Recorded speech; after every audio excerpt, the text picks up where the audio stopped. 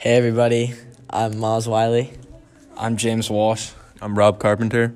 and today we will be discussing what redlining is and its effect on achieving the American dream. So firstly, we'll be talking about what is redlining. So James, what is redlining? Well, Miles, redlining was a discriminatory practice used by banks throughout the 1930s, which refused to lend loans to people due to the color of their skin or if they lived in poor neighborhoods. You know, the history of segregation in the United States started in 1840 and continued all the way until 1954, when the courts deemed all laws requiring segregation unlawful. In the 1930s, America was still in the Great Depression, and discrimination and segregation between blacks and whites was commonplace throughout the nation.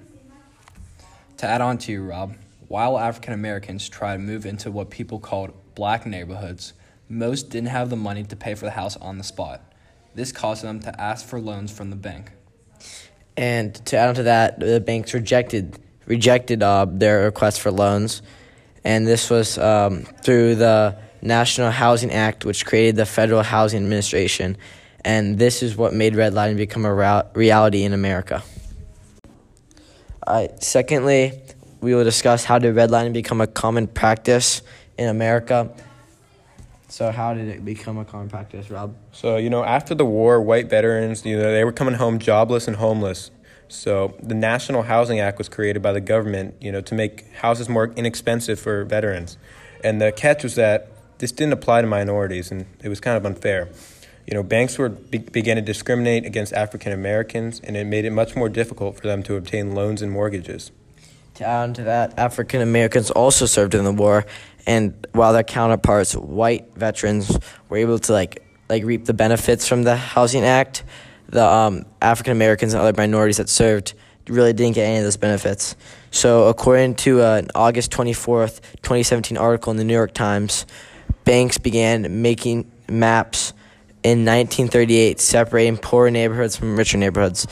The poor neighborhoods were drawn red, the richer neighborhoods were drawn green, and the cities that were drawn red were classified as hazardous and declining, while the other ones were classified as desirable and the best, and people want to live there. So these patterns basically segregated parts of America, cities, etc. And it also led to disparities in access to credit, loans, and mortgages. You're absolutely right, Miles. This practice by banks caused redlining to become more accepted in white suburban areas because it instilled the belief into white families that this was their rightful home, even if they had much to claim to it as a black family.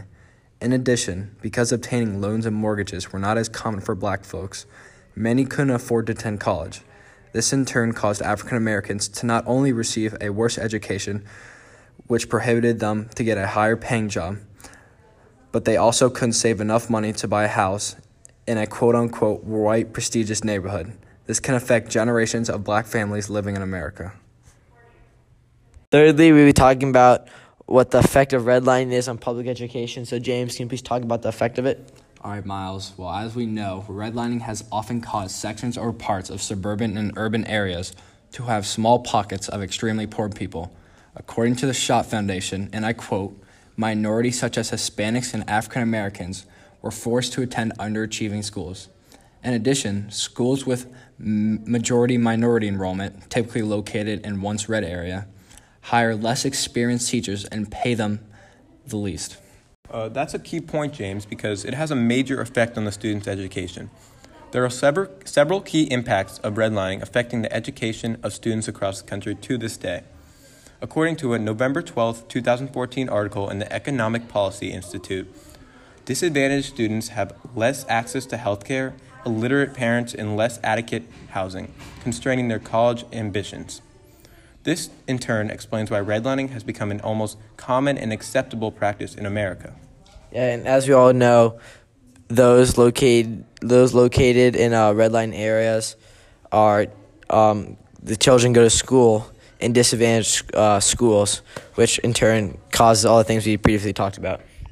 Lastly, we were talking about how is redlining an obstacle to achieving the American dream, which is our main topic to cover in this podcast. So as we all know, redlining has greatly become an ever-present obstacle for both families and individuals because it hinders the public education system, and many families experience discrimination and racism.